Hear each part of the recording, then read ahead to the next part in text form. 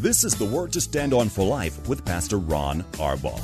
Your word is sharper than any two-edged sword, and it cuts deep into my heart. The Word to Stand On for Life is a radio ministry of Calvary Chapel in San Antonio. A live call-in show here to help you answer your questions about the Bible and how to apply the Word to your daily life. For more information on Calvary Chapel, visit our website, calvarysa.com. Get your Bible questions ready and call in now to 210-340-9585. It's The Word to Stand On for Life with Pastor Ron Arbaugh.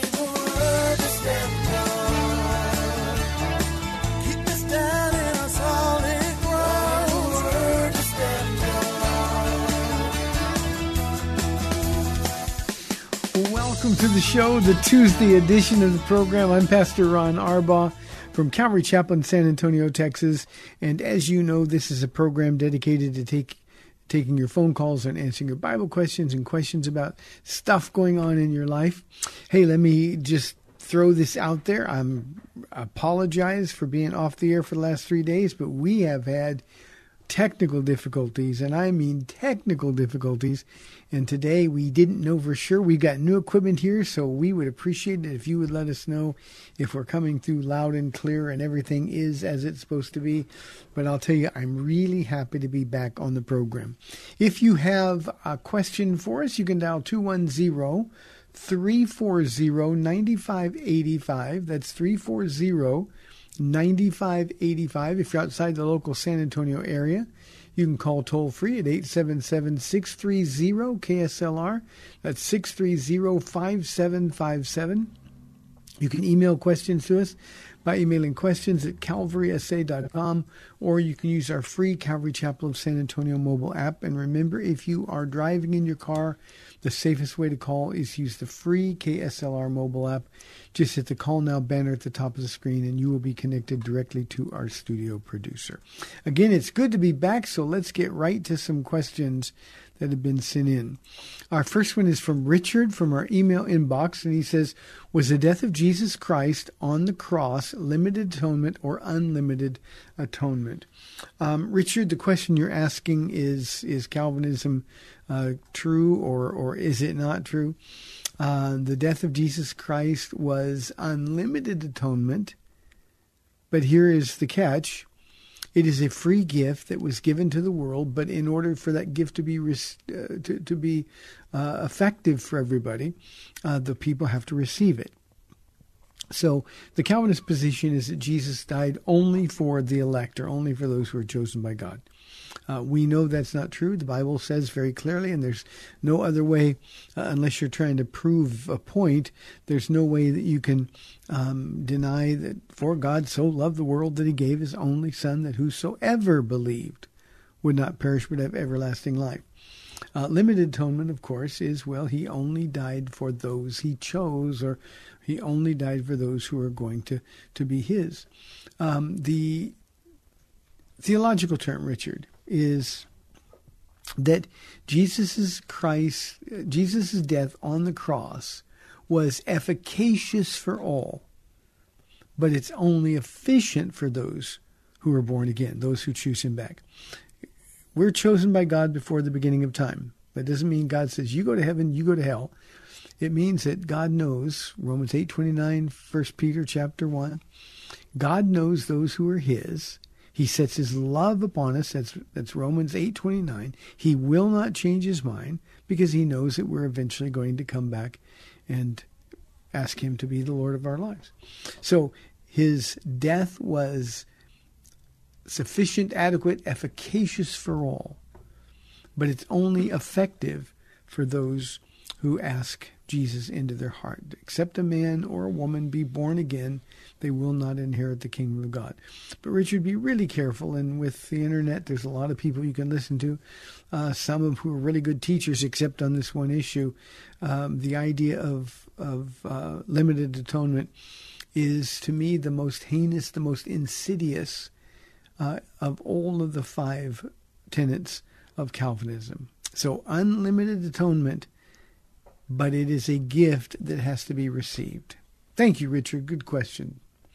Here is the other question, another question that we had sent in.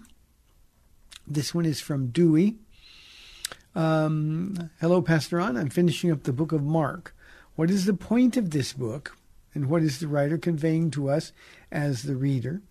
In this book, can you explain this verse by the time frame this is supposed to happen, or has it happened already? Now, I'm going to read the verse he's talking about because it's Mark chapter 13, verse 20. And Jesus is in the middle of the Olivet Discourse, and he's saying, if the Lord had not cut short those days, no one would survive. But for the sake of the elect whom he has chosen, God, has shortened them. Now, Dewey, if you lose the context here, then you can really get into some weird stuff. And I've seen a lot of it out there, just people that don't understand. He is talking in the Olivet Discourse about the time that we know as the Great Tribulation.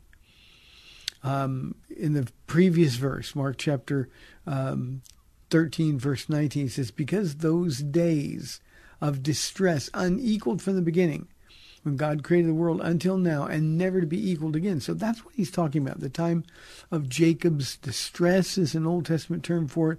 Again, we would call it the Great Tribulation. And here's what he's saying. If things are going to be so bad in those days that if God didn't intervene, then no one would survive. The whole world would have been destroyed. Now, we know from Revelation chapter 19 how God is going to intervene. He is going to come with us, and he's going to destroy his enemies. But this is a very Jewish context. This is going to be what happens in Israel. That's the Olivet Discourse. It is also given to us in Matthew 24 and part of 25. It's given to us also in Luke chapter 21. These are synoptic gospels, and they deal with the same thing. But please don't ever get confused that there's anything like this happening now. When this begins, we are going to be gone. We're going to be out of here by virtue of the rapture. So let me also answer your other questions here. We've got a couple of phone calls holding. I'll get to you guys as soon as I possibly can. He also says, I'd like to get your perspective and thoughts on these questions from your viewpoint as a follower of the Christian faith. What is considered the core competency of being a follower of Jesus Christ? What is imperative to be a committed follower of the faith?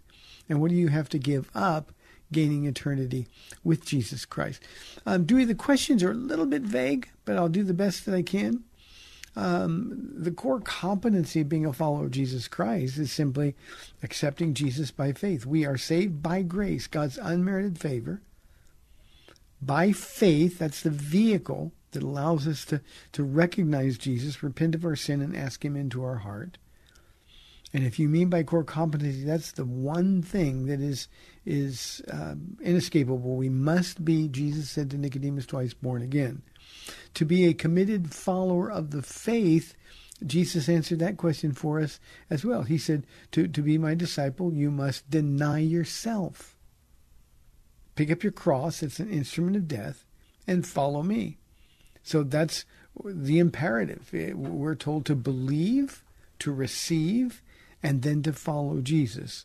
And in order to give up, or what you have to give up to gain eternity in Jesus Christ, you really don't give up anything.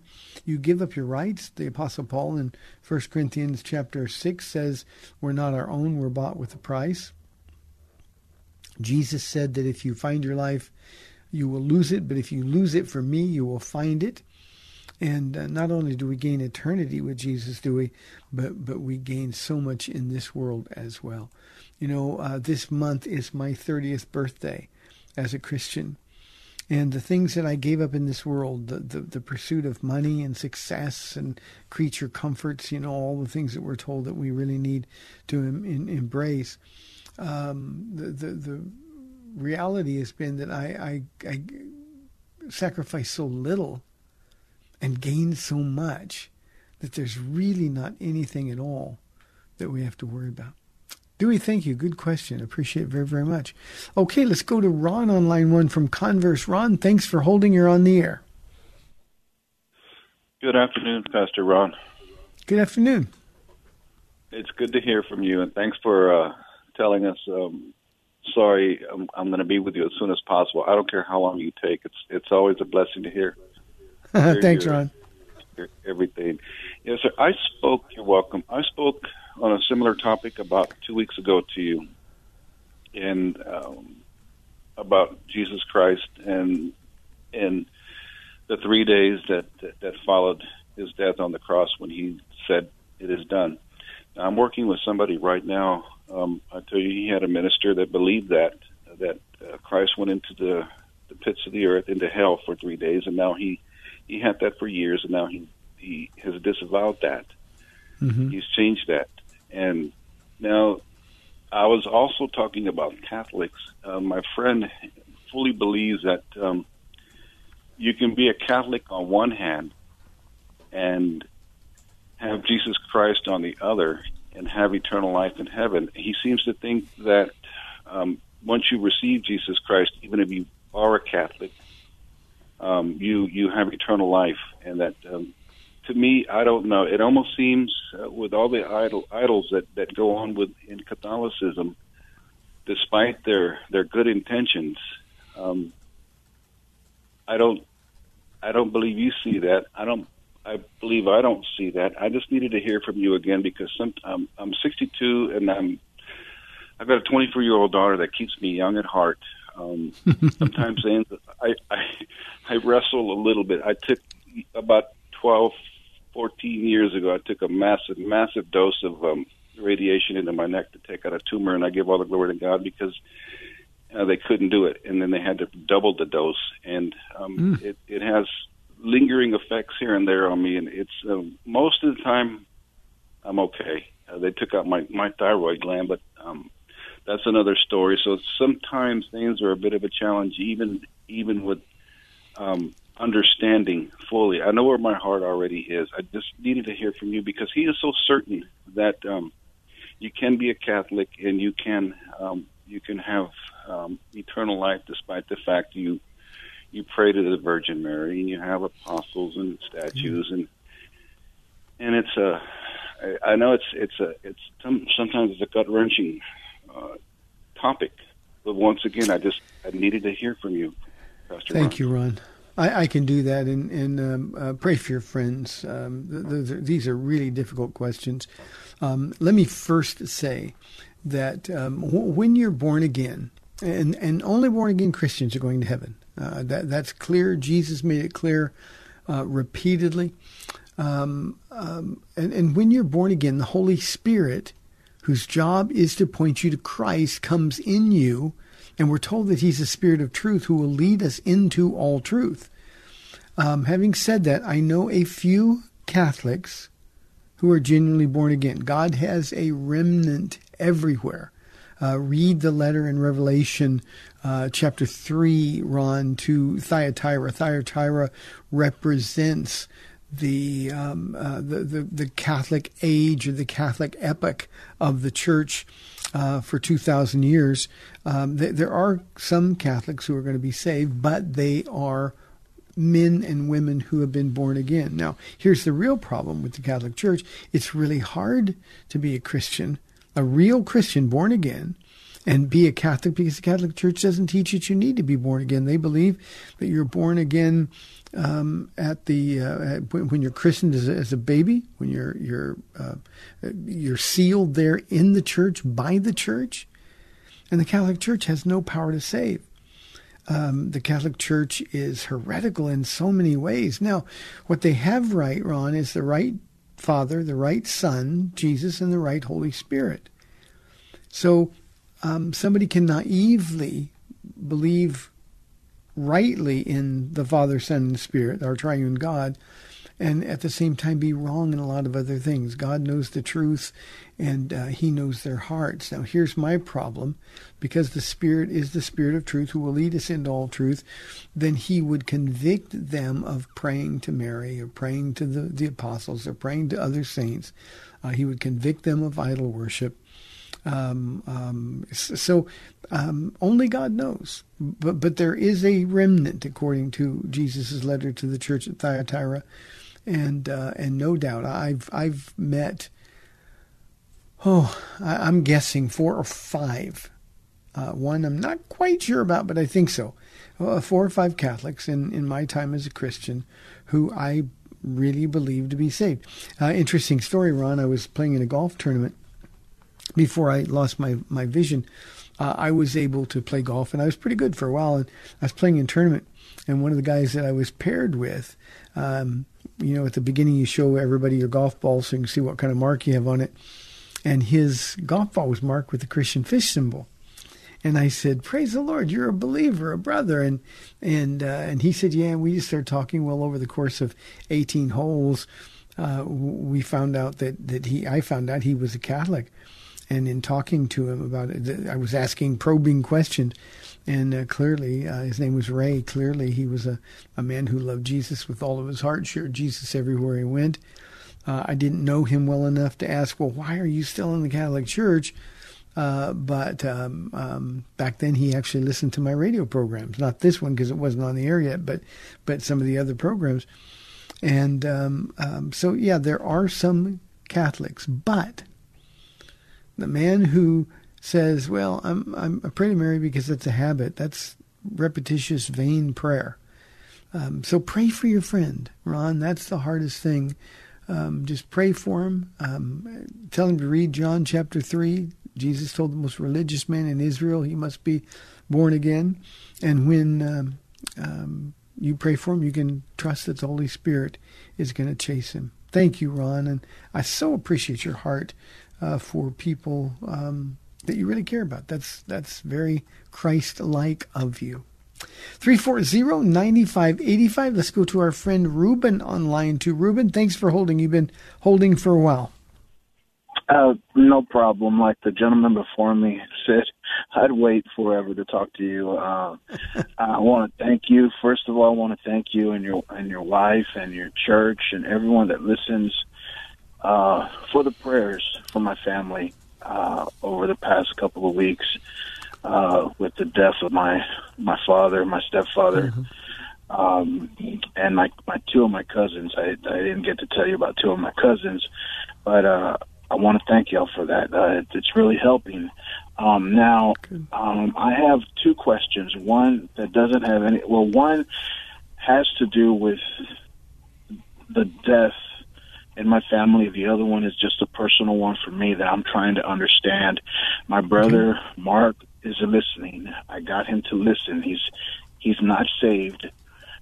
He is wondering, and can you help me explain? He says, why is God punishing us? And I told him, I said, bro, he's not punishing us. And then he said, well, why did he take Michael? Why did he take my father? Why did he take our cousins? And I'm just like, what do I tell him? I'm just like, it was his will. He goes, well, explain when you say it's his will, explain that to me. And unfortunately I couldn't. I mean, because I'm under the same umbrella right now. Although I don't blame God for anything, the loss in my family, the 6 family members that have passed on. I don't blame him for that. I just don't. I thank him for the strength that he's given me to endure the hurt and the pain. These past, 9 months, 8 months have been something totally different in my life that I've never experienced, but never will I ever blame God for that. But my brother's in that mind frame. So if you could explain that, and then, okay. And then, my question is, I believe it's in Corinthians, correct me if I'm wrong, scriptures it says, and this is not verbatim, it says, if we are in Christ, the dead is gone, hereby everything is made new. You know what I'm talking about, correct? 2 Corinthians 5:17. Okay. Now, that's talking about spiritually, right? Obviously, right? Spiritually. And if it is spiritual, then why do we still battle with temptations and things that aren't right for us? And I'm going to listen because I don't have my radio on. Okay, thank you, Reuben. I can do that. Let me deal with the second question first, just because it's a little easier and a little less complicated. When we're told, Paul writes to the Corinthians, if anyone is in Christ, he or she is a new creation. The old is gone and the new has come. And there's an exclamation point in the new has come. That's a really, really good thing. Now, what's new is we are. The Apostle Paul, writing to the church at Rome, he said, when I sin, I find this law at work. It's not me who sins, but sin living in me.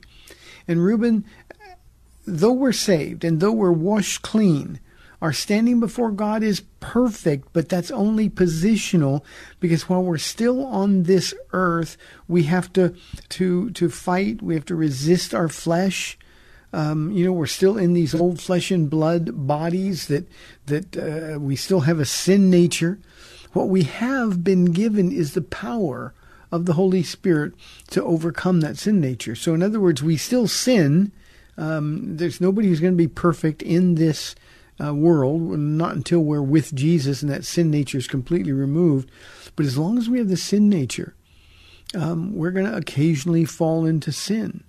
And we do that because our flesh is weak. The spirit is willing, but the flesh is weak. And there are just times when we do that. So we struggle our battle with the flesh. In Romans chapter 7, Reuben, Paul talks about his personal struggle. What I want to do, I can't do. What I don't want to do, that's what I find myself doing. Oh, wretched man that I am. Who can rescue me from this body of death? And he says, I thank my God through Jesus Christ. So that's the struggle that we all have. Now, 1 Corinthians 10:13, and we've talked about this verse in the past, Reuben, no temptation has seized you except that which is common to man, and God is faithful. He won't let us be tempted beyond what we can bear, and when we are tempted, he'll always provide a way out so that we can stand up. And the idea is to stand up overcoming the temptation. So we're still going to struggle with sin. There's still an enemy in this world who is always trying to pound us, Reuben. And the truthful answer has to include the fact that there's a whole bunch of us that are closer to our temptations. I'm talking about real Christians. We're closer to our temptations than we are to Jesus. And that's the flesh is always going to win there. So that's why the struggle. Positionally, we're perfect before God.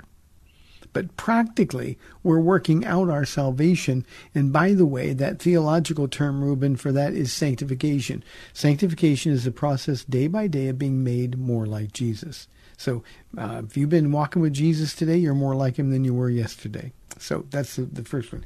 The second one, and I may pick this up on the other side of the break a little bit as well, Reuben. God's not punishing anybody. Bad things happen. Your brother, and this is a good question to ask him, said, there's been 400,000 people who have died with COVID, not all of them from COVID, but with COVID. How come you didn't complain about God punishing them? You see, our focus gets so personal, so selfish when bad things happen to us. It's why does God let anything bad happen? And sometimes it feels like we ought to let or God ought to let us live in this little bubble protecting us from all bad. But here's the really pointed response to your brother. And you got to say this in love, but you got to say, why should God protect you, bro? You don't love him. You don't care about him. You don't serve him. Why should God protect you? And I can tell you this, that when bad things happen, and they've happened to me, God's with us.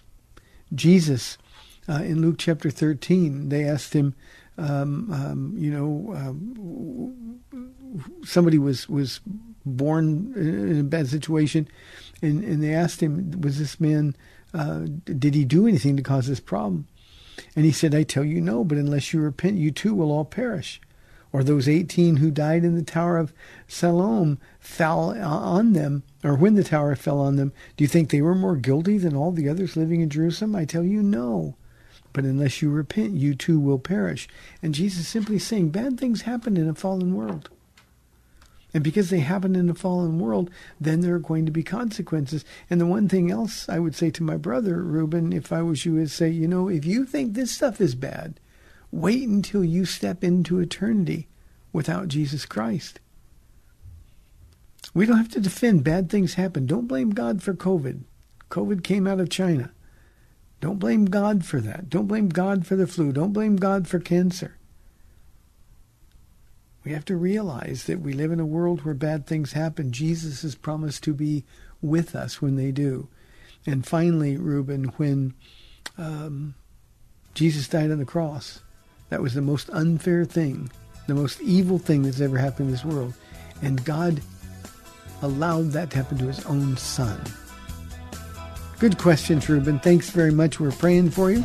Hey, we've got 30 minutes left on the program. 340-9585 or toll free 877-630-KSLR. We'll be back in 2 minutes.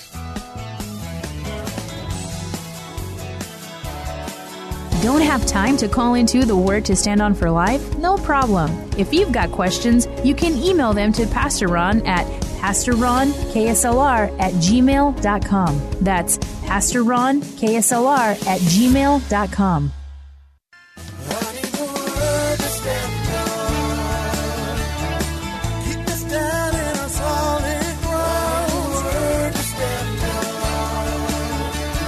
Welcome back to the Word to Stand On for Life. We're taking your calls at 340-9585 or toll free 877-630-KSLR. Now, here's Pastor Ron Arbaugh. Welcome back to the second half of our Tuesday program. Again, I'm thrilled to be back on the air. You know, we're sitting here, we're all mic'd up, we're ready to go, and the connections have just been lost. And we're hoping all this new equipment is going to work really, really well. Let's go to some questions while we wait any more phone calls for the program. William says, does God only hear our prayers when we say them out loud, or can we pray silently? William, God knows everything you're going to say, think, or do before you even know you're going to say, think, or do it. So you can pray out loud, or you can pray silently. Now, let me just say, and this is personal, I do much better praying out loud, because when I'm praying out loud, then my mind doesn't seem to wander as much. You know, when we want to pray, the devil is always there. So typically I will pray out loud. I mean, all alone, walking out in the streets, but just I want to keep my mind focused, and so that helps me. But God hears your prayers, spoken and unspoken. You know, the enemy can't read your mind. When you're talking with God, you're in fellowship with Jesus. We don't have to worry about the enemy hearing our prayers. So you can pray them silently. You can pray them out loud. Just keep praying, talking to Jesus. Please do. And William, learn to end every prayer. And you'll get to the point where you don't have to say it, but it's just part of your walk with the Lord, where you can end every prayer with, nevertheless, thy will, not my will, be done.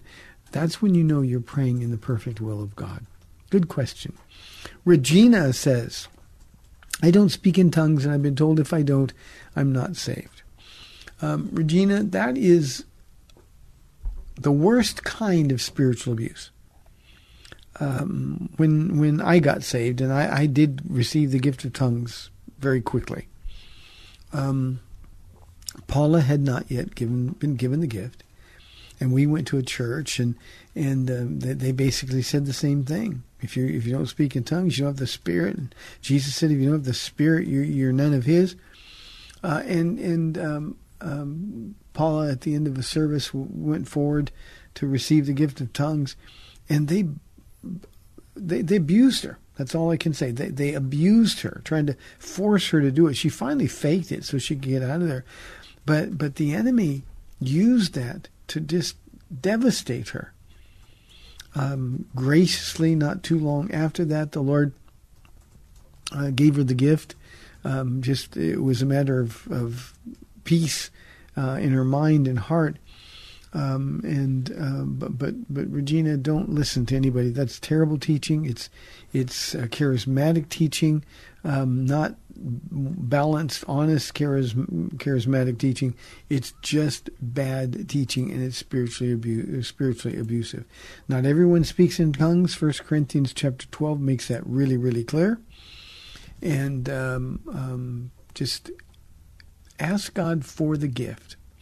You know, Regina, I did a retreat this weekend This past weekend we had an afterglow, and the Lord just put in my heart. Anybody here want to receive gifts of the Spirit, especially the gift of tongues?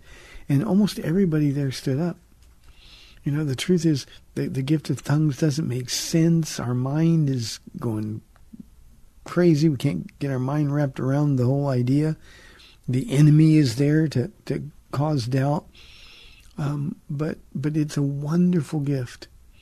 And so what I would hope that you will do, Regina, is say, Lord, every gift you give is a good gift, so I want it. Don't wait for the Spirit to fall upon you and make you do something. You step out in faith. Every gift that God gives is received by faith. And if it sounds a little silly, who cares? It's just you and Jesus who loves you. But yes, the gift of tongues is a wonderful gift. It's an edifying gift. I call it a vertical gift. It's between you and God. And it's something that all believers should want to have. 340-9585. Let's go to Cindy on line 1. Cindy, thanks for holding. You're on the air. Hi, Pastor Ron. How are you today? Cindy, I'm doing well. Thank you. Well, now, last night, I think I was dreaming, but I was talking to myself in my dream, which I don't know if that makes sense or not, but what the whole thing was about the wedding banquet, because that morning I'd been reading in Matthew about going to the banquet, to the wedding. Well, anyway, so what I'm kind of wondering is a couple things. One, when we're up there for that 7 years, what are we going to be doing? I was thinking about what would we be doing up there, waiting for, the tribulation to get over and for the millennium to start. And I was thinking that maybe we would be learning about how we're going to conduct our lives when we come back to earth and get to find out all this other really cool stuff and just be with Jesus. And then that led me into thinking, well, when's the wedding? And then like in my conversation I was having with myself, it was like somebody was saying, okay, well, the wedding's not for like another 1,000 years. So are we really going to wait 1,000 years before we're officially married to Jesus? Because I was thinking that Revelation chapter 21, verses 1 through probably about 4 or 5, the first few verses, is that the description of the wedding. So I'm going to leave that with you and turn my radio back on and listen to you. Thank you, Cindy. God bless you. Appreciate it. A couple of things we need to remember. The imagery in the wedding supper of the Lamb is very, very Jewish. In a Jewish wedding, the feast lasted 7 full days. 7 full days. Those Jews knew how to party. And then at the end, everybody would leave at the festival and go about their business. So the wedding supper of the Lamb, the 7-year tribulation, is just a fulfilled picture of a Jewish wedding. Now, what are we going to be doing for 7 years? That's the question, or one of the questions that you asked. Cindy, this is an important concept. We're stepping outside of time and space.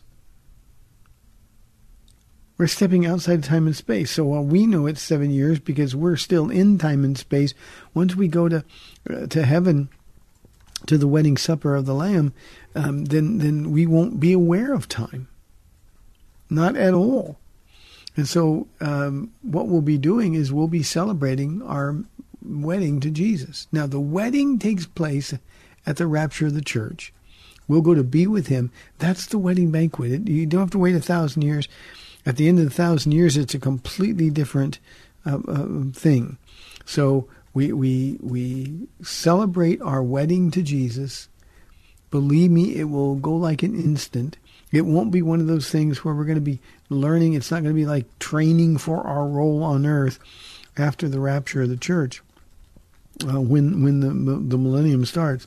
So it's just going to be a celebration. And while the Bible doesn't give us a lot of detail about the celebration, the one thing that we know is it'll be wonderful. It'll be absolutely wonderful. So, no, you don't have to wait 1,000 years. You don't have to worry about learning anything. This is simply going to be a celebration where we enjoy the fulfillment of every promise God has ever made. And I just, thinking about it is overwhelming to me, Cindy. So it's just one of those things that we look forward to. And we're going to be happy, actually, that there are secrets that are going to be unveiled before our very eyes when we get to heaven. We're going to look at him and say, well, I never could have imagined. And he would say to us, well, that's what I told you. I'm able to do all that you can ask or imagine, more than all you can ask or imagine. And we're just going to shake our heads in awe that Jesus loves us. So the wedding supper of the Lamb happens at the rapture of the church, and it will take 7 years. But we won't feel like it's 7 years because we're always going to be outside of time and space. Hope that makes sense. Good question. 340-9585 or toll free 877-630-KSLR. Here's a question that was just called into the studio anonymously. What does it mean when somebody prays for you by binding spirits? What does it mean to be slain in the spirit? Well, anonymous, two things. Just by the question, I can tell that you're going to a very unhealthy, unbalanced church. Be really, really careful. Let me take the second question first. There is no such thing in the spirit as being slain in the spirit. It is an aberrant, charismatic practice. Again, I want to emphasize, I am a charismatic. I believe in the gifts of the Spirit.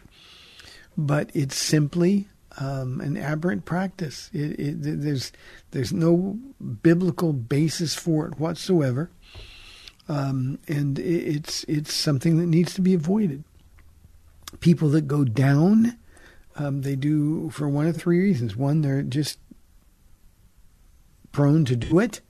They like the goosebumps and they want to get involved in something. The second reason is that it's the power of the enemy, because he's at work in those kind of churches. The third thing is because it's not biblical. It's just something that needs to be avoided. It is not healthy to be in a church that practices those things. Now, the other question, what does it mean when somebody prays for you by binding spirits? It demonstrates that they have no understanding at all of what Jesus said, what Jesus meant when he said, whatever you bind on earth or whatever you loose on earth will be honored in heaven. Jesus wasn't talking at all about spirits. And what happens, anonymous, is that people will say things like, I bind you, devil, in the name of Jesus Christ. And the devil just laughs. We have no power. Jesus is the one with the power. And when you're with Jesus, you don't want to talk to the enemy. And so this, again, is just more charismatic nonsense. We cannot bind spirits. We have no authority. Jesus has it all. Even Michael, the archangel, the Bible says, was respectful when talking to the devil. The Lord rebuke you, he said, and Michael was the devil's equal in heaven. So, anonymous, you're just it's an unhealthy church, and you just need to go find a church that teaches the Bible, not shouts and spits and sweats, but teaches the Bible. And you will grow in the grace and knowledge of Jesus Christ and of his will for your life. So, it's meaningless when somebody prays for you by binding spirits. If you're being slain in the spirit or you're watching that happen, that is worse than meaningless. It's reckless. Thank you for listening. Appreciate it very, very much. Here's our next question. It is from Paul. He says, how can I improve my personal relationship with the Holy Spirit? Now, Paul,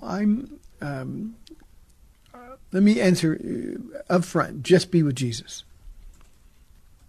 The Holy Spirit doesn't care to have your relationship with him personalized. The Holy Spirit's mission is to testify of Jesus. So that's really important. Now, Paul, what I do every day, I start my day the same way. Every day I say, good morning, Father. Good morning, Jesus. Good morning, Holy Spirit. So I'm acknowledging Each of them have a separate role in my life. I'm acknowledging their distinction. I'm acknowledging the fullness of their power as God. But remember the way they work. Jesus said, when He, the Holy Spirit, comes, the Comforter, the Counselor, He will testify of me. And so you don't have to really cozy up to the Holy Spirit. He lives in you. It can't get much more intimate than that. And if you are really in relationship with the Holy Spirit, then you'll be talking to Jesus. Let me suggest this, Paul.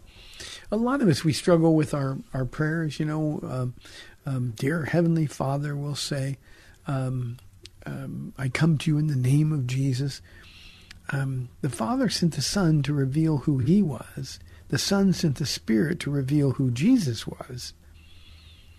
So what we need to do, if we're really going to understand intimacy with God, we've got to get closer to Jesus. So while I acknowledge all three members of the Godhead in my prayers fairly regularly, not just in the morning, but fairly regularly, the way I know that they're active in my life is by being with Jesus. And when you just hang out with Jesus, when you walk with Him, when you talk to Him all day, every day, He becomes real. Jesus said He's our friend. Now, He's holy God, almighty God. So I'm not being trite or flippant in saying Jesus is my friend. He's my friend. He said that. I call you friends. And the only way that happens is by the power of the Holy Spirit. So we don't have to give attention to the Holy Spirit, nor do we have to give attention to the Father. By hanging out with Jesus, we're bringing glory and honor to all three persons of the Godhead. Jesus revealed the Father. We have no concept of the Father who is Spirit. But Jesus has revealed His character and His nature to us. And apart from the Holy Spirit, who will tell us about Jesus, we really can't get close to Jesus. So to improve your personal relationship with the Holy Spirit, just hang out with Jesus. It'll be a wonderful change in your life. Hope that makes sense. Paul, sometimes people accuse me of making things too simple. God had to make these things simple for simple people like me. But that is exactly what He wants us to do. Good question.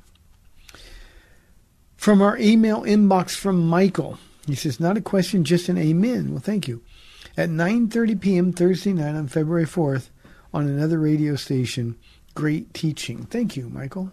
I'm on at 9:30 every evening on KDRY, 1100 a.m. But the same teaching, if you want to get a jump on it, is on KSLR, this station, at 5 o'clock in the morning and also at 6 o'clock in the evening. So thank you for that. He said, especially like the hearty endorsement of reading real books. I listen to Christian classics read by Lynn Brooks regularly. I'm really enjoying her reading of Holy War, an adapted version of John Bunyan's classic tale of man's soul and the battle for it between Emmanuel and Diabolos. Not the same as turning pages, but does require the use of imagination. Your teaching is always a blessing. Michael, thank you so very, very much. I appreciate that. One of the great things about reading is we're forced to use our imagination. Now, one of the tragedies, and I'm not being dramatic there, of my life, having lost my vision, is I can't read like I used to. I loved devouring books, all the while devouring the Bible with even a greater hunger. So any time you're reading Bunyan, your imagination is going to just start flicking, and it's wonderful. So those are good things. C.S. Lewis is another, especially the Screw Tape Letters. Michael, if you have not read those, but reading not only fiction but nonfiction, biographies, as long as you're again reading the Bible, that's your primary source of reading. There's so much out there that is so good and so healthy. And I think we would all benefit by a little less time on the phone and a little more time reading. Michael, God bless you. Appreciate your kindness. Here is a question from Jeremy. He says, since the Catholic Church is the original church, why is it necessary to have so many other denominations? Jeremy, you haven't read history at all, have you? You know, the Catholic Church claims to be the original church, but the Catholic Church didn't even come into being until the 4th century. 313, 314 A.D. That's hardly the original church. If you want to check out the original church, it's the book of Acts. First century church, they're the ones that God gave the blueprint to. They're the ones that established the rules and the regulations, the way for the church to honor the Lord. That's the original church, and the Catholic Church certainly isn't the original church. I know they sell that to Catholics, but that is to truly neglect the historical context. Not only is the Catholic Church not the original church, it is a church that has for its entire history, been aberrant in its doctrinal teachings. So that's why it's necessary to have so many other denominations.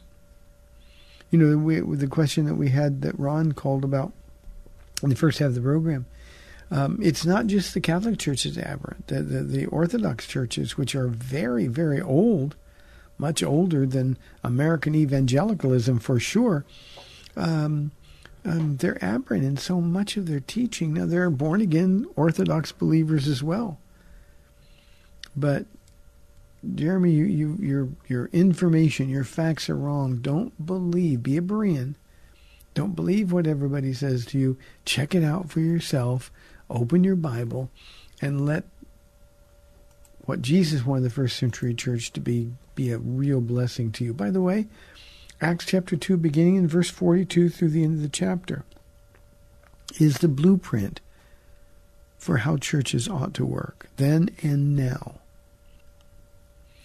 Here's Anonymous. Why doesn't God give the gift of healing to everyone instead of just a few anointed men and women? Anonymous, there's another misunderstanding, because God doesn't give the gift of healing to people who claim to heal. The gift of healing is given to the person who is healed. If you look in 1 Corinthians, the list, the gift is plural. It's gifts of healing. And what we've done as humans is we've tried to elevate and some women who claim to have these majestic healing powers, Catherine Coleman and her protege Benny Hinn, and so many others who knock people down and pronounce their healing. It's just all nonsense. That's not the way God works. So when God gives the gift of healing, it's given to somebody who is sick and needs it. And of course, that happens to multiple people. So the gift of healing is not promised. It's not guaranteed. Often it's not even a matter of faith. I've known rank unbelievers who were healed by God. God simply showing them that this is who I am and I love you. Some got converted as a result. Others just continued their rebellion against God. But the gift of healing, again, the way it's misrepresented in the Western Church, is a real tragedy, Anonymous. God gives gifts of healing. You know, I've always wanted to especially with children. I'm a pastor. I'm in hospitals a lot. And I've always just dreamed, and I pray and I ask, believe me, every time I'm there. But Lord, let me just walk down the aisle. I'll pray for the people in the room. They don't even have to see me, but Lord, just heal people.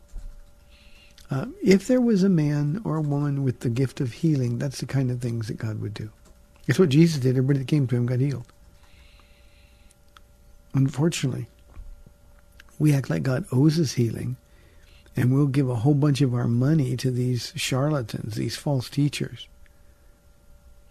who claim to have the gift of healing or the anointing of healing, and that's simply not the case. So, hope that makes sense to you. One last question. This one is from Martin. Pastor Ron, is the pandemic a sign of the end times? Well, Martin, we know that it could be a sign, the beginning of birth pains. Not this pandemic. This pandemic was a man-made thing. Bible said, Jesus said at the end there will be pestilences and other phenomena. But he's talking in that context of the Great Tribulation, when certainly that's going to be the case. This pandemic is not a sign of anything from God. God didn't send it. He's not controlling it. He is brokenhearted because of it, because so many are dying apart from Jesus Christ. But don't blame him for it. Don't blame him for it. God is going to use, or God is using, I shouldn't say going to use, God is using this pandemic to shake up and shake out his church. Shake up, it ought to make us think. But he's really using it to shake out. Romans 8:28, God works all things together for the good of those who love him. Problem is that there's a whole bunch of lukewarm, non-committed Christians who really don't know what it really means to be a committed believer. That too is a sign of the end times. Hey, thanks for tuning in. I'm really thrilled to be able to be back on the air with you today. Lord willing, I'll be back tomorrow at 4 o'clock on AM 630 The Word. May God richly bless you and keep you. We'll see you tomorrow. God bless.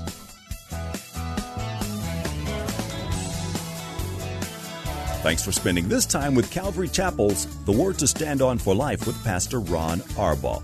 The Word to Stand On for Life is on every weekday afternoon at 4, and Pastor Ron invites you to find out more about Calvary Chapel at calvarysa.com.